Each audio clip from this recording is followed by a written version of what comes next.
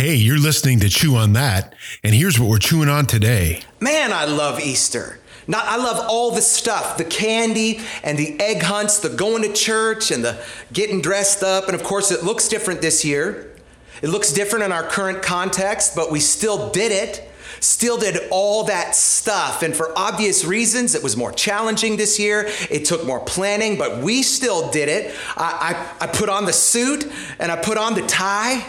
We still did the egg hunt with our kids. We still gave them the candy, the cards, and the gifts. I mean, I had to order the empty eggs from Amazon and have them delivered. I had to have the candy delivered via the Shipt app, which meant that I needed to let it sit out on my doorstep for a couple of days before I brought it in. And it had to be ordered a couple of weeks ago. It took a lot more planning, but because I love all that stuff, I didn't want to stop just because we were limited by shelter in place. And so because I love Easter so much, I actually want to do something that's maybe a little bit crazy today. I actually want to do a makeshift Easter egg hunt with you. And so earlier this week, I took a number and I wrote it down on a sticky note and I have it set on my desk. It's between 1 and 100. And so if you will text the word egg hunt, all one word, to the number 97,000, you're going to get an auto reply. Then text back your guess. And if you guess the right number, I'm going to ship you my favorite Easter treat. Just make sure you leave it out on your doorstep for a couple of days before you bring it in. But anyway, I just thought, why do we make Easter sometimes so stuffy? And why do we want to change that just because we're limited by where we can be this year? And so I thought that would just be kind of fun. I hope you like that. Anyway, today I want to wrap up this Jesus Said series that we've been in with a message that we're calling Let There Be Light.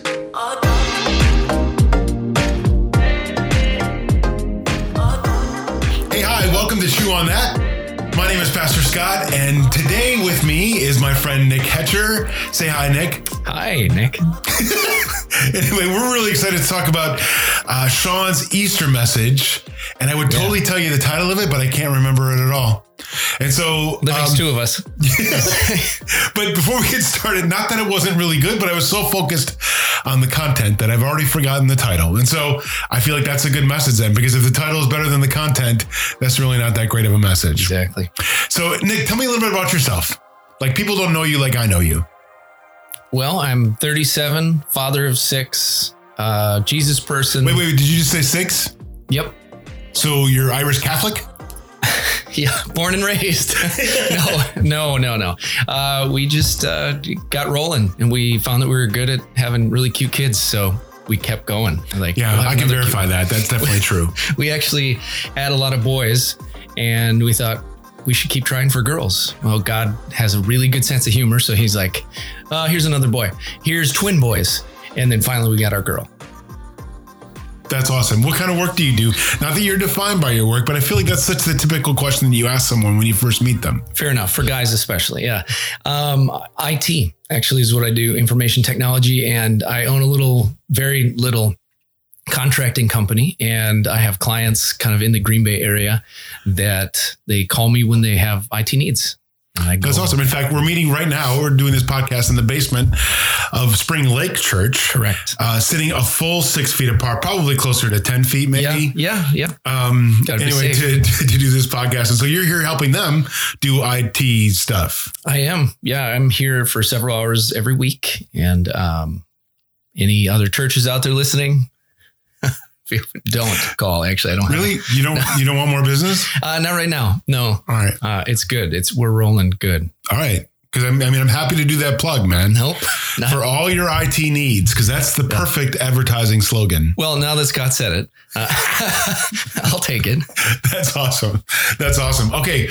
We're going to jump right in to the parts of Sean's message. And I was just telling Nick before we got started that Sean's message this week was 18 minutes. And so we have 8 minutes of sound bites. So like nearly most of it is all just really good Sean. And so we're going to start with the first one right now. Let's just give a listen. Well, I want to start today by actually asking you 2 questions. Who are you and why are you here? Who are you and why are you here? Really? not the answers you've conditioned yourself to give, not the answers you think you should give or you think the answers we want to hear. I'm talking about the real answers. Who are you and why are you here? Those are pretty difficult questions for us to answer, aren't they? But they're the two questions that your entire life is built upon. And incidentally, they're the two questions the entire Bible spends answering. Getting those questions right will make your life heaven on earth. But on the flip side, getting those two questions wrong can make your life hell on earth. Once again, Sean comes out of the gate, right, with like a showstopper, right? Like he wouldn't have to say anything more for me anyway, where exactly. He distills our lives into the two questions of who we are and what are we doing here? And yep. And as I thought about that after Sean said it, I'm like, oh my gosh, everything I do can be distilled down to those two questions. Everything that I do. Absolutely.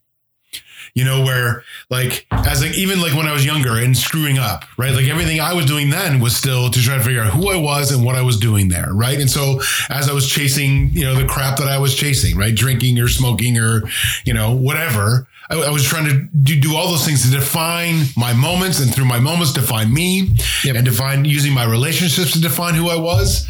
And that's our whole lives are that. Mm-hmm. Yeah. And I feel like those questions are the microscope that we look at ourselves through. And so as we ask those two questions, we're really kind of honing in on who we are at a deep, deep level.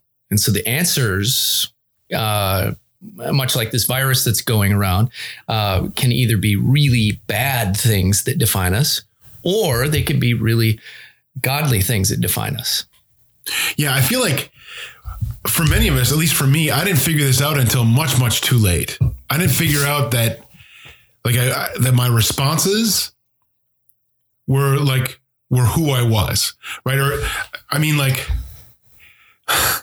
I would just keep responding to things and then life would keep punching me in the face. And then I would respond again and it would punch me in the face. And I just keep getting madder and madder. I would respond madder and madder. Mm-hmm. And at some point in my life, I realized, wait a minute, my life isn't made up of how I respond to things. Like that's pinball, man. That's not life. That's just, getting banged around and ding, ding, ding, ding, ding, ding, ding, ding, ding, ding, ding, ding. Love the sound effects. Thanks. Yeah, I just made those up. I'm like that guy in Police Academy. I've never seen it. So yeah, I think I saw the first one of that. References lost. Right, but I think there's 14 of them. But yeah. Anyway, I just feel like as long as we keep just responding to things and not evaluating, hey, what's making me do that? What's causing me, my pinball to shoot back up to the top? Well, it's the flippers. Well, who's doing the flippers? Yep. And so the flippers are triggers, right? You can, again, all this stuff comes back full circle, but you got to stop bouncing around or being bounced around, right? In life and start looking at who you are and what are you doing here? For every one of us, people have been trying to answer those questions for us our entire lives. Parents and teachers, friends and foes, culture and media have all been trying to answer those questions for us since we were born. Fortunately, though, God's been answering those questions for us since before we were born.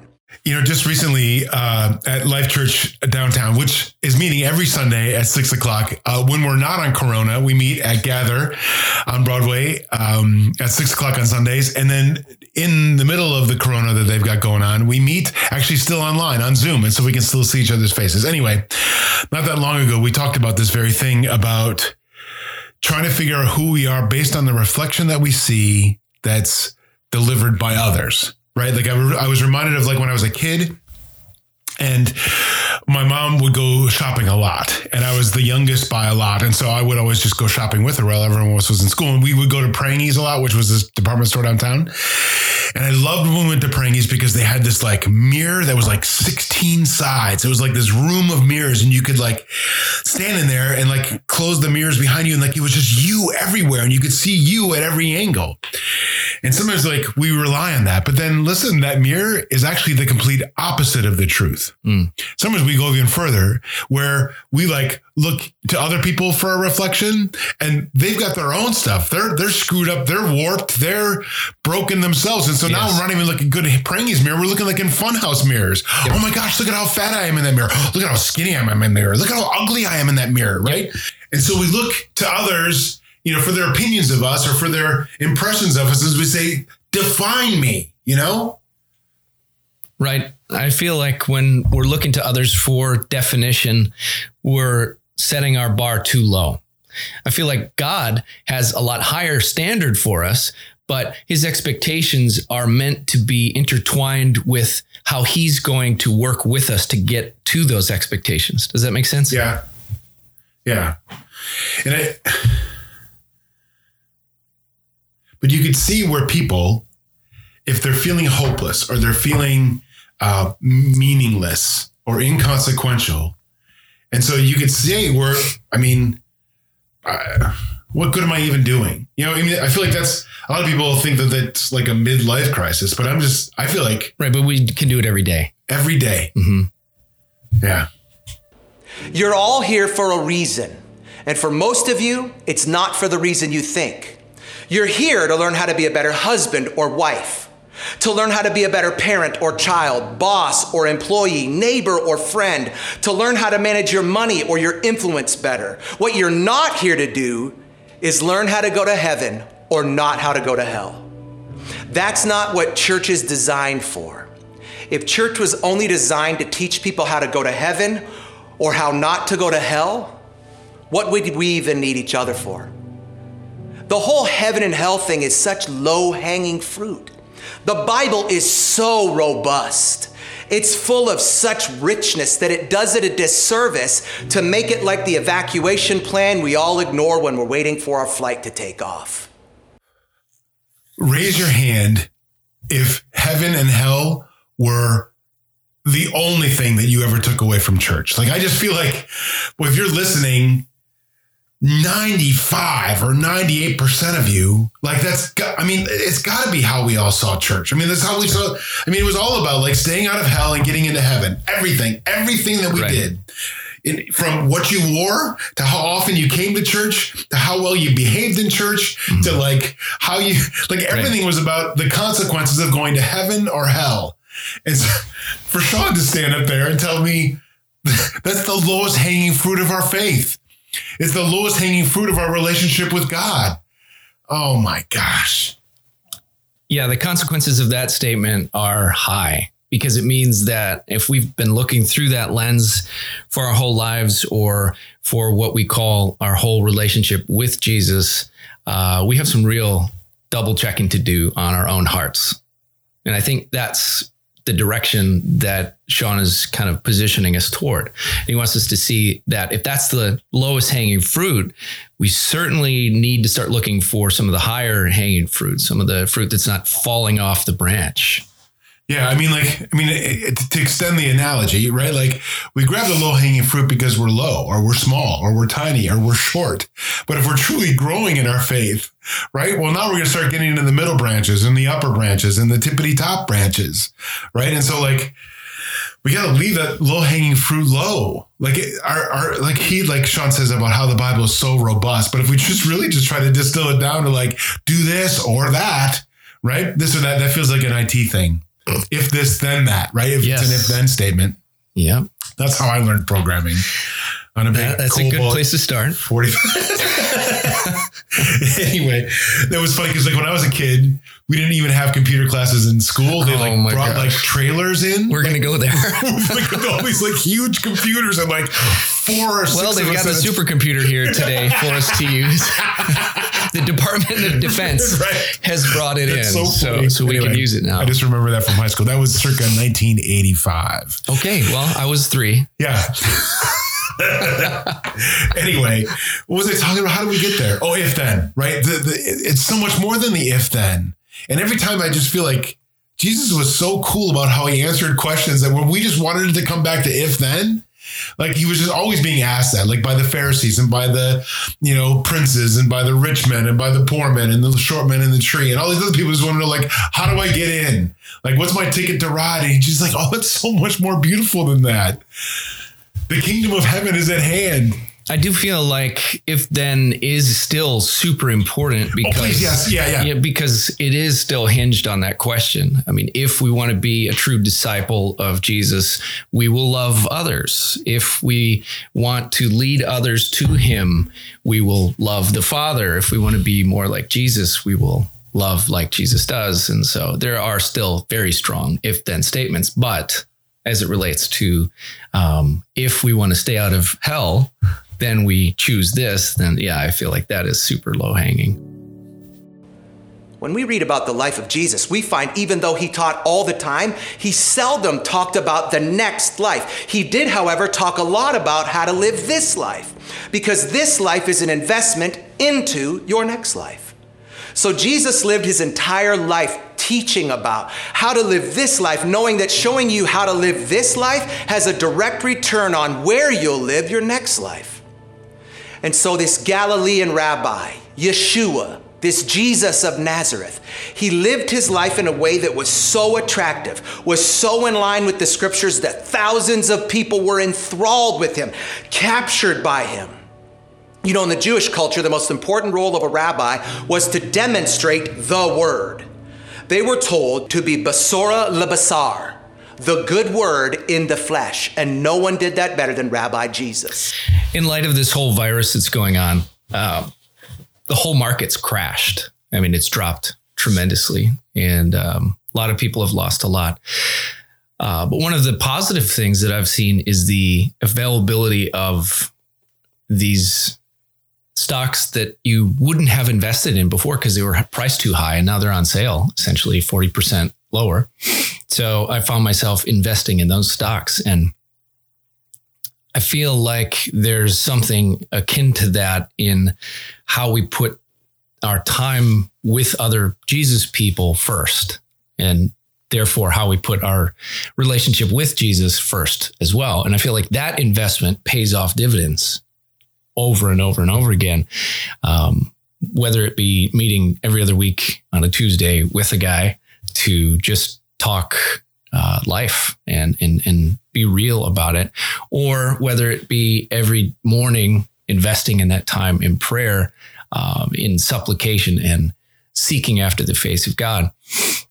I find that being Jesus with skin on, basora lebasar, allowing other people to see Christ through what they see in us is something that we overlook quite often, and something that shouldn't be overlooked.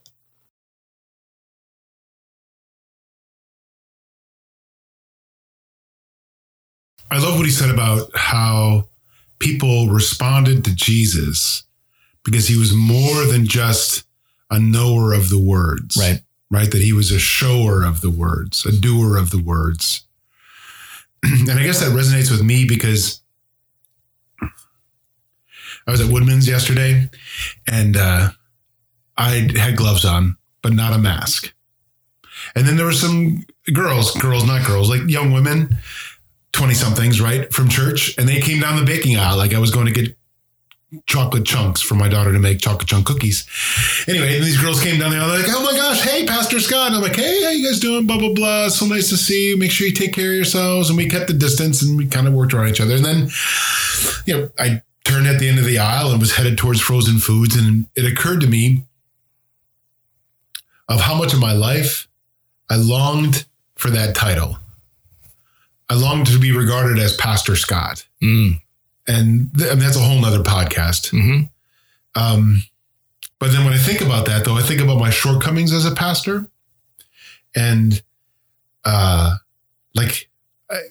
it's easy to pale in comparison to dudes like Sean or even like guys like Jack here at Spring Lake Church or any number of dudes. Like, you're like, dude, what are you can't even call you. You're like little P pastor, maybe. Because I don't know that I know as much as them, or if I do, I don't know how to say it as well as them.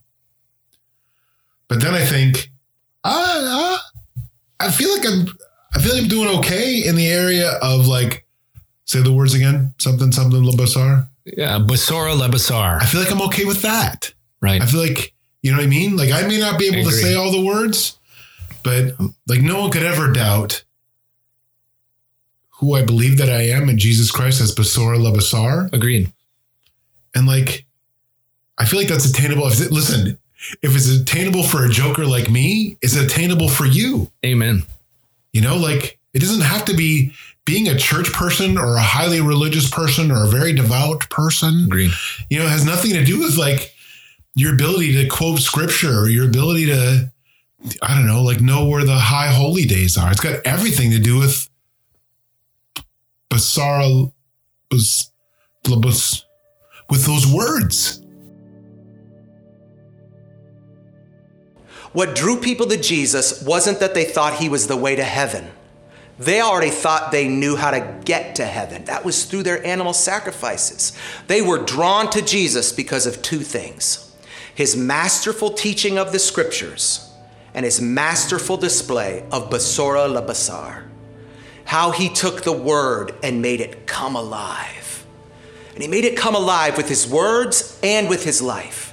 How he made it accessible and how he made it work for their everyday lives. Remember, these people were no different than us. They had bills and relationships, kids to raise and feed, conflicts and concerns, and they were just as confused by scripture and how to implement it into their daily lives as you and I are today.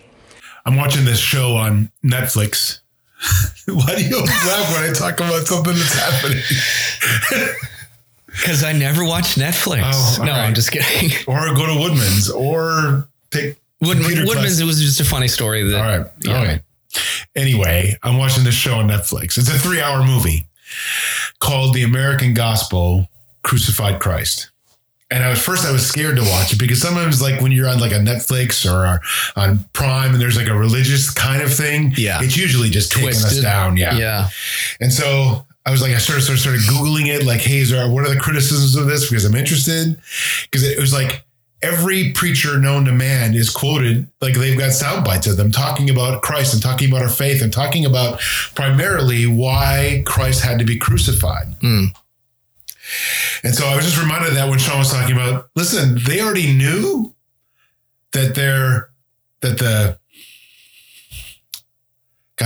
debts were paid because of their animal sacrifice. Right. According to the law. Right. According to the law, according to Hebrew, which is like being on like work release. Hebraic.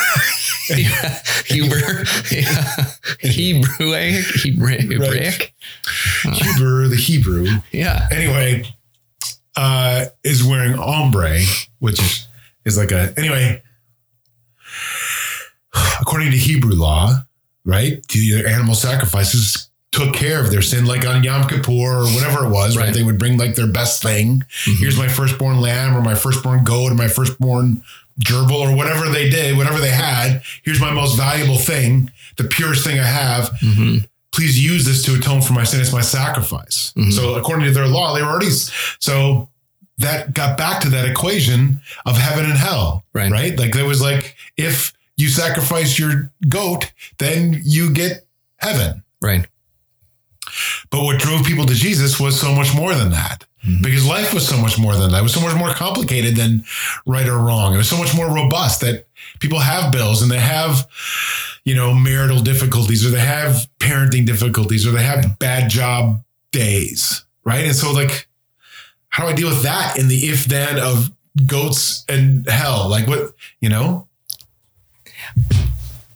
I guess I feel like there's a bit of a parallel where Sean is talking about the people of Jesus' day saying, we have these needs, can you meet them? And us needing to say, we have these needs, can you meet them as well? That's good.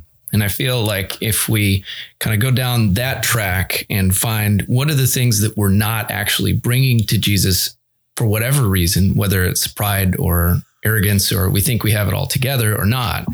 And how can we then take those out and go, okay, here you go, and lay them at the foot of the cross. And I think that's the parallel. Yeah. And I love that because that goes back to the fact that, that's life, Right. And life isn't just a matter of making sure we get through it with enough goats. Yep. Right. That really life is about like how we treat each other and how, how we treat ourselves and how Absolutely. we reflect God. And all those things happen at work or as a parent or as a husband or a In wife. real life. Yeah. In real life and in real time. And Jesus was like a master at that. Like I always tell people, if you've not taken a second and pulled out Matthew 5, 6, and 7, which is the Sermon on the Mount, right? It starts with the Beatitudes, which are very difficult sometimes because I don't really understand the blessings are these because then they get that. I get lost in all that. But the Sermon on the Mount was so much more than the Beatitudes. That was like the introduction. After that is like teaching after teaching after teaching of how to get through life. And it's so applicable today that it wasn't just for goat herds and shepherds and, carpenters, that it was for IT guys and photographers and nurses and teachers. This is how you have to live life. That don't just skip over life. Life is the thing. Yep. And we're not supposed to be, maybe I'm going out on a limb here, that we're not supposed to be just be living for life everlasting.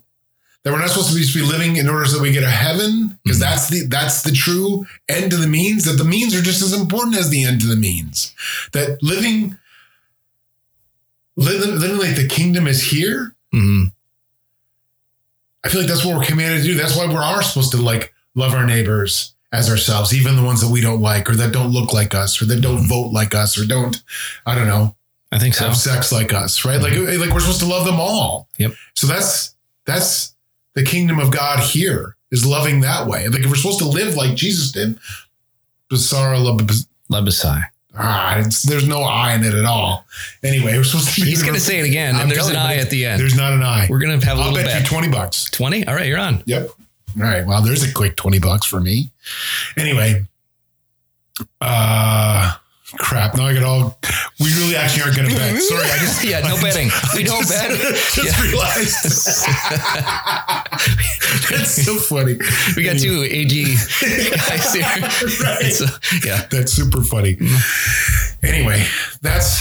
If we could just be more like Jesus. Yeah, it is Basar Labasar then. Yes. Okay. $20. You just said we're not going to bet. That's why. He spent most of his time telling people who they were and why they were there. And he did that by teaching them how to love people and how to serve people, how to be good parents and siblings, employees and neighbors. He was drawing up, he was describing, he was designing this dream that we could and should all become Basora Labasar, the good word in the flesh. It's God's dream for us all. And it's been his dream since before man was even here. In the book of Genesis, during the design process, God said, let us make man in our image. And the Hebrew word here is salem. It's a cultural idea. And later on, the world would be covered with salem, images of God's lower G. So we're you could have just seen Nick's eyes. They were like slits. He was like Kurt Russell in Tombstone. Anyway,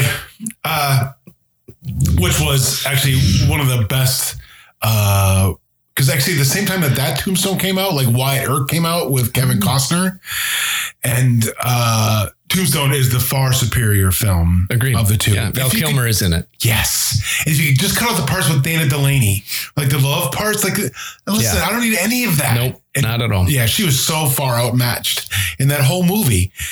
Anyway, otherwise, it's one of my favorites, right? Anyway, I'm your Huckleberry.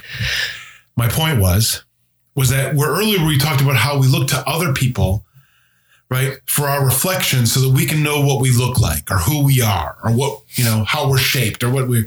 And here, Sean says, listen, Jesus is telling us who we are and what we look like and what we're doing here.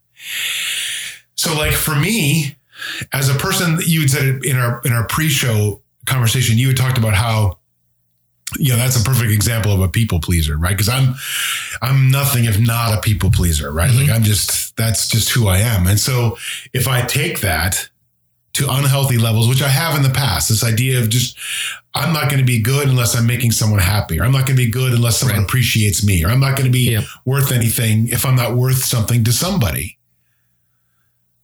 I mean, how many of you are like living that way? And so I just feel like when I was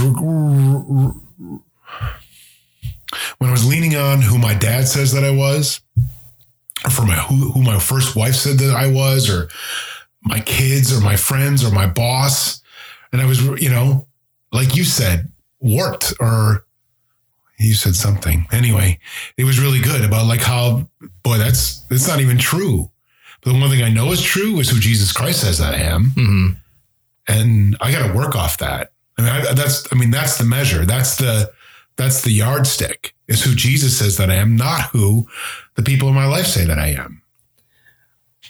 I think one of the big things today is truth being relative. And I think that's a big problem. When you said what we know to be true is what Jesus says, well, everyone would ask us, well, how can you know that is actually true? And I think that a lot of what society says echoes in our minds over and over again, and we have to combat that actively. And so it's not simply saying, I know what Jesus said is true, and so I will implement that. It's what happens after that. It's remembering that we actually know it and then implementing that. And I think it's super important for us to focus on what Jesus said, but I think it's as important to focus on it being the truth, capital T, truth.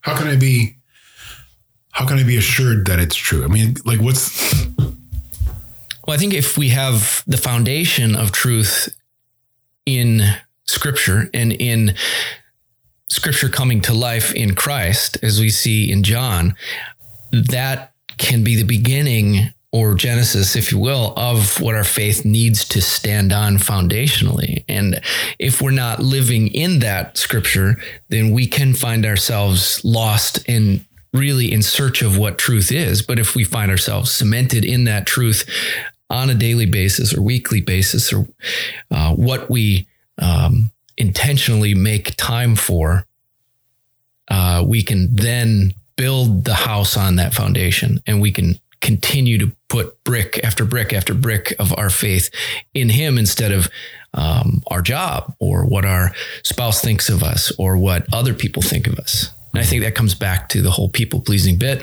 where we lose focus of what's important. And the foundation starts to be torn down. We start building it on shifting sand instead of on the rock. This is the culture the Jewish people were delivered from. So in Exodus, God wrote the most important rules. And He started those rules by saying, you shall have no other Salem before me, and you shall not make for yourself a Salem in the form of anything. Why? Not because he's small or insecure, but because he already had a Salem. You are the Salem. You are the image of God. It was His dream before we were even here, so that anyone you meet, they should get a glimpse of what God is like, because He is like you if you are the Basar ala Basar, the good word in the flesh. I mean, stop it. Right. Jeez. I mean, as a kid, for sure, that's how I thought of God. Like, oh, I see. He wants to be the only game in town. Yep. So He doesn't want me to have other gods, golden calves or, Lamborghinis or whatever, right? Like nothing should come before Him, because He's like, I don't want you to make anything more important than me. I should be the most important thing in the world. That's exactly right. The small way that I thought of God. Because He wanted to feel better about Himself. Yeah. Right. So here I am. I'm 53 years old today, right? I'm today years old, or it was Sunday. Right. I was Sunday years old. Happy birthday. Thanks. Not really. My birthday wasn't Sunday. I'm just saying I was Sunday's years old when it occurred to me that God didn't do it because He was small, but God did it because I'm all the Salem that the world needs. And so then I'm thinking, good gracious, Jesus friend, like, what are you doing today to be Jesus? Right. Like, I know, like, back when I was a kid, and like Jesus Freak, who was that? Like Toby Mac, DC Talk, yeah. DC Talk and all that other stuff. Like I remember having my WWJD bracelets back then, and that was, you did that because you wanted to be a cool Christian kid, because all the cool Christian kids wore that bracelet. Yes. Yeah.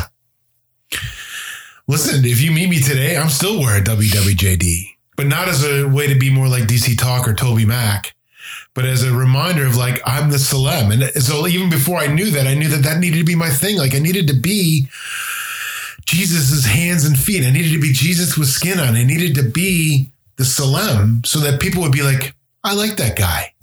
Right. Like, so if I could marry all like the people pleasing parts of me to the Jesus pleasing part of me, if I could put those two things together, then I'd be inspiring people to want to know more about the Jesus that I knew and not about the Jesus that they think that they knew or that they grew up being told was, all this other stuff about like, not that he's not that, but like sometimes it becomes more like a fairy tale or a tall tale than the truth.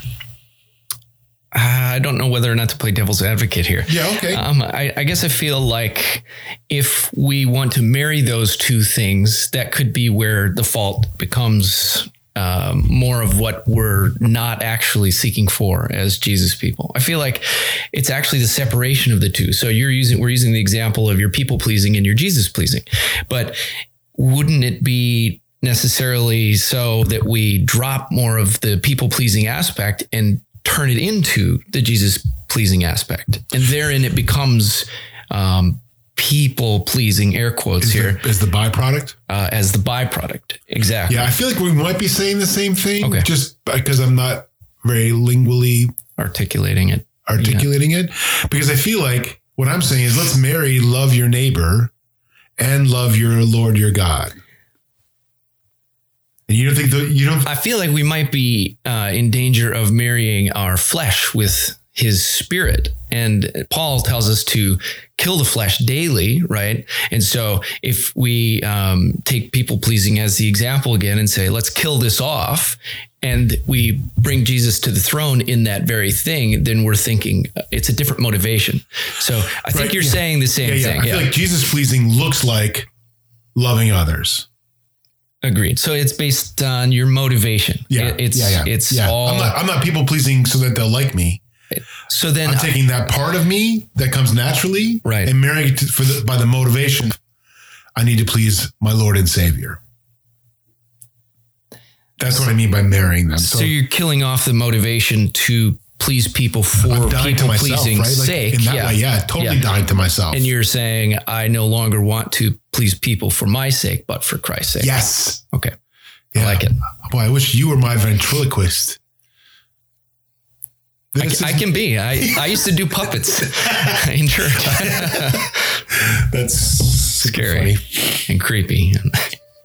Don't see how everyone else sees. Where everyone else sees lost causes, people who shine their light before men, they see lost people. Jesus said, "Come to me, all who are weary and burdened, and I will give you rest." He said that he came to seek and save the lost. Don't see how everyone else sees. A long time ago, when I stopped taking people's word, I think you always smile when I start using a personal story or an anecdote. Because I love it. Okay. I love your heart. And I love when it definitely lights me up when people start talking about something personal in there. Okay. Yeah. All right. See, because that's my insecure self. Thinking if someone's smiling at me, it's judgmental because I'm an idiot. Nope. I love it. Jesus would fix that in me. Yeah. Anyway, a while ago, when I first started just taking other people's word for who Jesus was or what I was supposed to think of him, and started doing my own reading, my own research, my own exploration, which is where we should all be at. Yeah. I discovered this dude named Dietrich Bonhoeffer. Awesome guy. Right? Yeah.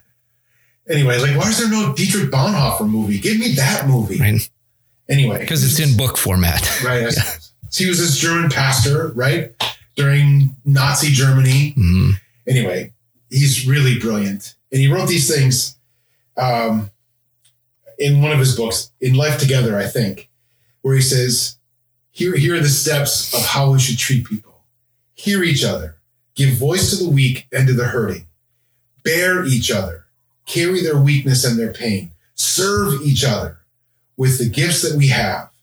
And then finally, instruct each other only after we have heard, borne, and served. And listen, when he talks about this first step of see others how, don't see people how others see people how Jesus sees people. And Jesus didn't, maybe I've got this wrong and I can count on you to tell me. I just feel like the Jesus that I understand did those things, heard others and bore others' burdens and served others before we ever started talking about like judgment or instruction. Like people would come to him, like I say this all the time, and say, oh my gosh, Jesus, I can't see, or I can't hear, or I can't walk, or I can't stop bleeding, or I'm dead, right? Like, I just feel like and maybe this might be selective hearing, but from the way I remember these stories, these accounts, is that she's like, oh my gosh, let me help you. Hang on. Let me mix some mud and put it on your ears or in your eyes or lay hands on you so you don't have leprosy or call you out of a dark cave so you're alive. Right. I don't disagree with that, actually. I agree with it. And I think preceding those events, you saw so many times where Jesus said, he thought, Jesus saw in their hearts, or Jesus knew what they were thinking. Yeah. So then and a lot of that was with the Pharisees, but there are times where people needed to be healed, or the woman with a bleeding disorder who touched his hem, that where Jesus knew what was going on the whole time. And so a lot of times he's taking compassion on us before we're asking for compassion. Right. And I think that it's more belief in that he's already working than it is that he will work. Yeah. Yeah. I love that. And so when I think about how we should see people like Jesus sees them, we don't have that knowledge, right, of people's hearts or people's minds. So maybe we shouldn't be like yelling at people or judging people or sitting in, pious places above people. Like maybe what we should be doing is like loving them, regardless of where they're at, their station or their habits or their sins. That I should be loving and serving and, bearing your burdens no matter who you are. Because Jesus bore my burden even when my burden was crap. Yep. And so I feel like I can do that for others. And maybe by being heard and being seen and being helped, maybe that opens, a path for me to share what I know about who Jesus is. Not to belabor Paul's teachings again, but he said that where sin abounds, grace abounds, I feel.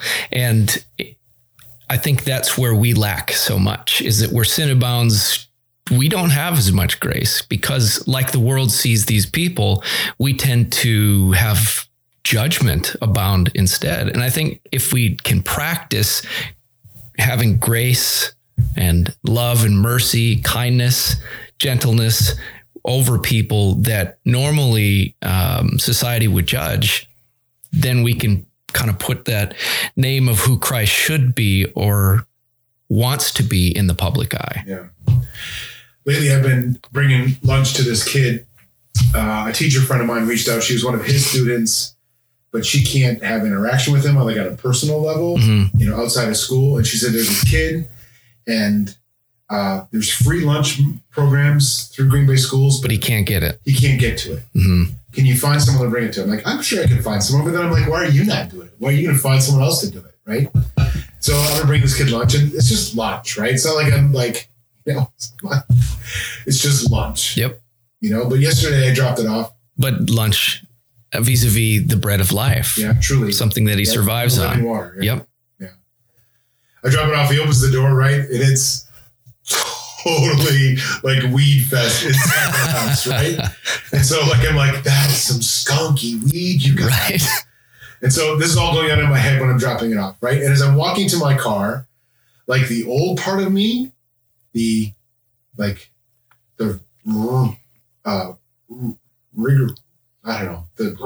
righteous, I don't know what I'm looking for. Some word. Self-righteous. Yeah. Yeah. Be like, come on, man, bring those people lunch anymore. They're too lazy and all high on weed to go get their own lunch. I don't know why I started talking that voice. Anyway. That's your flesh voice. That's my flesh voice. And so, but I killed it fast. But I mean, like, that's who I was raised to be. Yeah, absolutely. Like in the traditions. And I'm not saying specifically Mrs. Whoever that taught me Sunday school or pastor, whatever. I'm just saying that culture. Yep. The amalgamation of all those things came to be that little voice that kind of rises up in that moment, and that you have to go, no, that's not Jesus. Yeah. Absolutely. Yeah. Don't believe how everyone else believes. All the religious teachers in Jesus' day said, this is the order of your obedience. You should love God, you should obey the Sabbath, you should honor the temple, you should stay pure, and you should love your enemy, which is why they could treat people poorly in the name of the church, because to them, the temple or the church was more important than the people. But then Jesus came along and he said, no, this is the order. Love the Lord your God with all your heart, soul, and mind. This is the first and greatest commandment. A second is equally important. Love your neighbor as yourself. All the law and all the prophets, they hang on these two commandments. And he wasn't saying love them the way you love yourself, because they were just as insecure as you and I are. He was saying love those people because they're just like you. You're just like them. The only difference between you and them is that you've just put a different angle on your failure than you've put on their failure. What he was saying was cut them some slack. Cut them the same slack that you want other people to cut to you. Because people who shine their light before men, they realize that policies, positions, and politics aren't as important as people. When I heard Sean say this for the first time, and this is what I do sometimes with Sean. Like, I feel like Sean, and I'm not trying to like pump Sean up. Sean's just a dude. He's broken and messed up, just like you and I are. He does stupid stuff just like you and I do.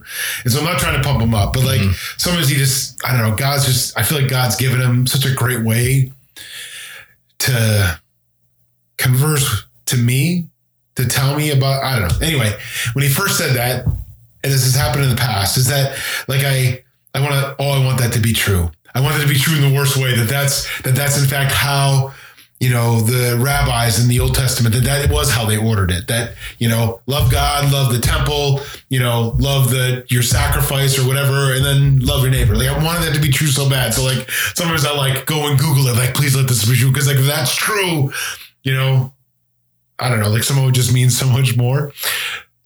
I'm going to trust Sean on this. That's how I saw it, because Sean's been hanging out with Rabbi Matt, and I feel like Rabbi Matt would know that. And if that was true, the context of what he said to the people that heard him say words like, love the Lord your God with all your heart, mind, and soul, but because that was scriptural, they would have known that, right? And just as important as love your neighbor as yourself, which they would have known that too, that was scriptural as well. And so for him to say, these are the two, would have been a revolution to them. So not the law, not the temple, not the sacrifices. Where are those things? How do we get from love God to love neighbors? Like, what about all the parts in the middle? And so, like, I love that. I love that because it talks to my trying to filter through that upbringing that I was talking about. Like, whether it was the Pentecostal upbringing or the Catholic upbringing of the temple and the sacrifice and the law, right? Like, all those things are not bad things. But they're not the thing. They don't trump. Yep. Yeah. I'm so glad that I have Nick here today. He's got such great insight. I'm just kidding. I did like the part where he talked about, because Sean's big on alliteration lately. He's doing a lot of letters with the same thing. Yep. Where like, where our position and our politics and our power aren't different order, but aren't nearly as important as people. And that's a thing right now. Like, I mean, that's not just a church thing, right? Like, you think about in the business world, people are always talking about servant leadership, and people are talking about, people first and heartbeats rather than job positions. And I mean, it's a trend. It's catchy, right? But I mean, you talk about truths. Like, I feel like that's just such a truth, but we've lost sight of that. And that's one of the things I keep saying. I hope that maybe we learn in this COVID season is that power and politics and positions aren't what we thought they were, right? Where essential workers aren't the people we thought were essential workers, right? CEOs, no, not that essential, right? I mean, I get that there's essential, right? I understand that. But I mean, like, as far as like when we start losing stuff, like what's going to make the world go round, right? Like it's a truck driver as much as it is a CEO. Like in this, broken down status that we're in. Do you know what I mean?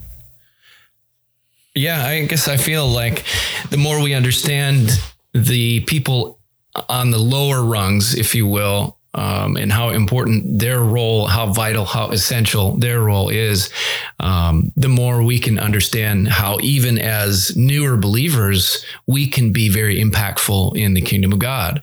And I think that it's really important now to focus on how essential each one of us can be in this time of kind of excommunique from life in the public, if you will. And it allows us to then focus on each other and focus on our immediate family's needs instead of going to work and then coming back and then kind of having dinner and then going to bed and then wake up and repeat, so that we have quality time and not just seeking after the quantity of time that we're so used to having. I have to have my half an hour of time with my kids, or I have to have my 1 hour of time a week with my wife, or whatever it may be.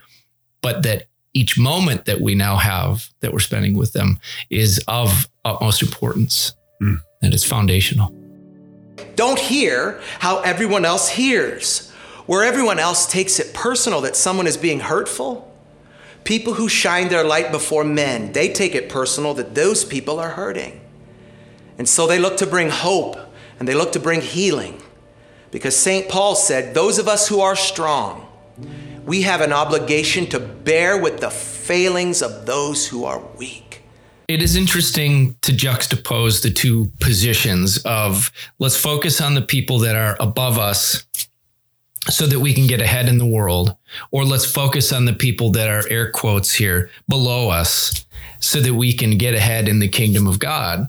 It's hard to truly understand how effective it can be unless you've done it, unless you're putting yourself there to serve the homeless, for example, or to serve those that are destitute or in need, the people that smell like urine on the street, the people that God impresses upon your heart to just take a minute and talk to them. God's not going, hey, you get the $100 bill in your pocket, give it to them. But instead, give them 5 minutes of your time, which is worth a lot more in a lot of senses, but specifically as it relates to the kingdom of God. And so focusing on the lower class, the little people, helps us to see that we're actually the lower class and the little people in comparison to God. But God talks to us. There's that old worship song, I am a friend of God, is part of the chorus. And I think it's ridiculous in some sense, but it's so true. It's so true that we are the friend of the creator of the universe. Yeah, I like that. Although I really liked that song. I liked the song in the time too, but I've looked back since and thought, oh, wow, that is a song about us. That's a song about me. And so I just kind of giggle a little bit because, yeah. So you're not giggling at the friendship of God? Absolutely not. Okay. Yeah. All right. Okay. No, I'm giggling at the fact that we're saying I am a friend of God, and in repetition. Yeah, I totally get it. But that was at a time when everyone when people wore shirts as like they were a friend of Bill's, right? I feel like that was like the Clinton administration. So I feel like friend of Bill led to friend of God. I feel like those were contemporaries, right? Like I feel like maybe. Anyway. I didn't know that. That's very interesting. I'm pretty sure. Anyway, because I talk about the friendship of God context. a lot. Yes. Yeah. Love it. Anyway, the other thing that this segment from Sean reminds me of is about how rather than being offended by someone or being hurt by someone or, trying to look for division with someone based on what they say to me or how they treat me, like maybe I should take a breath and figure out like, oh my gosh, like what would have to be happening in my life for me to act that way? Right. What would have to be broken? And so the deeper that hurt could have been, or the deeper that I guess resentment could have been, the deeper that brokenness probably is. And so it reminds me of, and this isn't a paid advertisement, but it reminds me of Journey to Wholeness, right? Because absolutely. I was thinking the same thing. Sean has said the phrase hurt people a number of times. And that's something that we've seen in Journey to Wholeness. Yeah. Also. Yeah. So good. Like, and one of our friends, Becky Alcantar is, Pastor Becky Alcantar, she's over Journey to Wholeness, and her whole heart is about trying to go back to like where we got mistracked. It's not a word. Where we ran off track, where we got off track, where we were derailed. Where we were derailed. I like it. Right. And so then, because if you can imagine, like when I was a kid and I had a train set and like it was an HO scale. So there were bigger scales, like the Lionel trains were like an L scale or something. But then there was like an H scale, which was really teeny tiny. Anyway, it was an HO scale, Santa Fe. Anyway, but I was really impatient. Like I'm out of my depth here completely. Are you really? Yeah.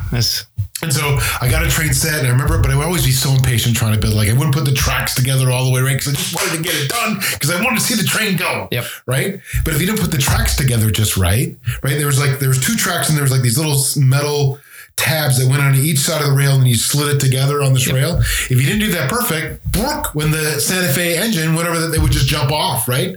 With the Soo-Line caboose and everything else. And it was just, and you know the names of those way too well, Scott. And so even if it didn't go all the way off track, if it just kind of like jumped the track a little bit, then it would go down the track like it wasn't efficient. It would never like go smoothly down the track. And you'd be like, why does my train suck? And you're like, no, your train didn't suck. There was that part where you didn't put back together. They got broken. And now that's why your train's going,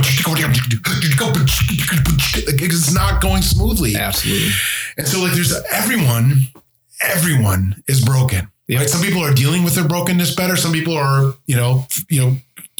a product of Journey to Wholeness, but it's not even just Journey to Wholeness, but there's a lot of people that aren't addressing that, that are just got derailed a little bit. They're still moving forward, but they're moving forward all Twitter-pated, right? And so like when people are mean to me, I got to figure out like, boy, I don't know what's going on with that person. They'd be mean to me. Not that I'm perfect. And like, if they're mean to me, there got to be something wrong with them. I'm not trying to say that, but like, I got to stop saying that anytime anyone smiles at me, it must be because I think I'm an idiot. Or if anyone like laughs in my presence, I must have my fly down, or I must, they must recognize the fact that I'm fat or that I'm old or that I'm whatever, right? All my hangups. I have to die to those hangups, right? I have to die to myself, right? Know who I am in Jesus Christ. And now that gives me a clearer vision of who you are and like how you treat me. And I'm not going to I'm not defining myself on that, but I'm going to start defining you, right? Or not even defining, but like extending you mercy and grace, right? In that, like, oh, I bet there's something broken. Not like, what the hell's wrong with you? Right. But like, oh, I bet like, how can I be your friend? Can I say that? I don't know. You can edit it. Yeah, maybe. All right. It's a podcast. We can say whatever we want. Right. Anyway. Okay. If you're speaking to heaven and hell, then obviously. Right. Don't do what everyone else does. When everyone else is looking out for themselves, people who shine their light before men, they're looking out for everyone else. They'll do what other people won't do, like leave heaven so you can be born in a manger, live a sinless life, but die a sinner's death, where you're betrayed with a kiss by one of your closest friends, found guilty of crimes you didn't commit, are tied to a post and whipped until you can no longer stand and all the skin has been torn from your back, where you're beaten with reeds, fitted with the crown of 6-inch thorns, where you're screamed at and slandered, slapped and spit upon, have your hair and your beard ripped from their roots before you are nailed to a rugged cross with rusty spikes and hang there for 6 hours before you finally suffocate on your own blood and bile. And you do that because the greatest way to show your love to your friends is to die for them. But who are his friends? He tells us in the next verse. You are, if you do what he commands. You are, if you'll let your light shine before men. You are, if you'll become Basora Labasar. You are, if you'll become his Salem, the image of God. Is that you? There's a lot there. There's a lot there. So let me start by, there's this meme on social media. Social media is this thing, Nick, where people interact, via things like Facebook or Twitter. I'm into anti-social media. Yeah, you are anti-social media. Anyway, there's this meme. It's like a set photo from The Passion of the Christ, right? Mm-hmm. Where it's Mel Gibson, who's the director, sitting in the director's chair. And then Jim Caviezel, I don't know how to say that name exactly. Jim Caviezel, yeah. Yeah.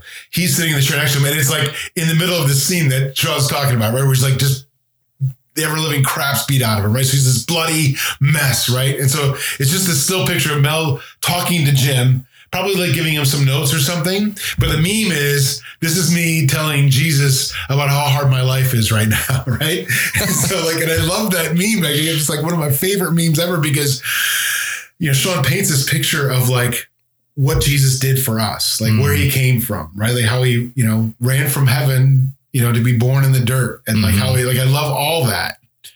And not that it makes me unworthy, although I am. Mm-hmm. Like I love sometimes looking at like, that's something that most people wouldn't do. Most people wouldn't give up something that's theirs for somebody else. Certainly not for the right reasons. Yeah. Right. They'd be, if they could get something out of it, I feel like, position, power, politics, then they might do it. Like, I'm going to get something out of this. A little while ago, I was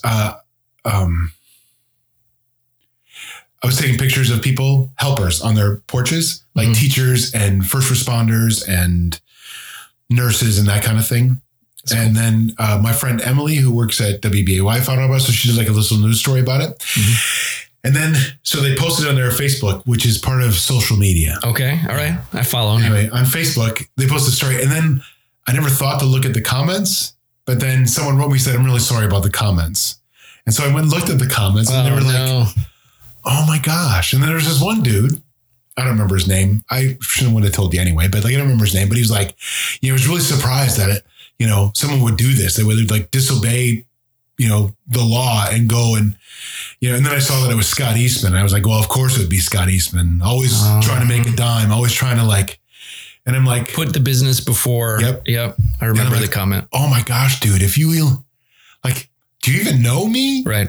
And so I wrote him, like, not an angry letter. I'm like, oh, hey, I hope you and your kids are holding up. Cause he talked about like how he has kids or whatever. And I said, I'm curious to know like what you might've seen in my life that leads you to believe that that's who I am, because I got to fix that. Like, I got to fix that because I'm not taking pictures all day, for free to try to advance my business. I'm doing it because like, that's the thing that I know how to do. I don't know how to fix gutters. I don't know how to, fix brakes. I don't know how to like do anything else. Picking pictures is what I know how to do. So if I can do that for someone, I'm going to do that for someone. And so, and again, I'm not trying to make myself look good. I'm just trying to tell you that like, I feel like don't always do what other people do. Like, let's do more like what Jesus did. And like Jesus left the glory of heaven, right? To die this impossible death. A lot of people have died. I totally get that. A lot of people were crucified. I totally get that. Not everyone left, heaven to do it. Not everyone did it with the burden of the world's grossness, the weight of that on their shoulders. And so I just feel like that's how we need to be doing more of what Jesus did and less of how other people do. Yeah. I just feel like I can't cap that off. I mean, no, that's okay. I agree 100%. I feel like putting Jesus before we put ourselves and putting other people at the same position we put Jesus is what allows us to define our faith in a deeper, more meaningful way, like for real, and not like how many prayers we say or how many people we pray for or these things that we can tell other people to make ourselves look good. But it's the action. Yeah. It's the thing that we do when no one else is looking, or the things that we don't do, quite frankly, the sins that we don't commit because we're leaning on God. Yeah. When no one else is looking. Yeah. I mean, it's those things that define our faith. And then those things are also what come eking out, good or bad, when we're having a conversation with people or when we're doing real life, when we have reactions, when we say things that we shouldn't have said, or when we say things that people see Jesus in what we're saying or hear Jesus in what we're saying. Yeah. That's good. Nick, I loved having you here. I'm glad you were my guest.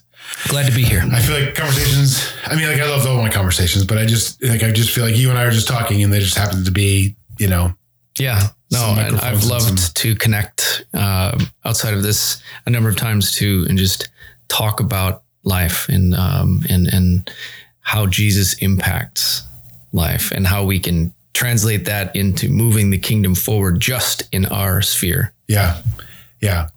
And that's what the Jesus journey is. Like Jesus journey is not Sunday mornings. This is way more church. This is way more Jesus journey. This is way more faith building, right? Than some really good worship and some really good preaching, right? This is what church looks like. Right. It's a conversation. Anyway, I'm glad you were here. That's it for this episode of Chew on That. I'm glad that you guys could join us. Please, if you enjoyed yourselves, listen to some other episodes if you'd like. We'd love it if you would share this podcast with your friends on social media. And then also if you subscribe, that would be great as well. Thanks for joining us. We'll see you next time.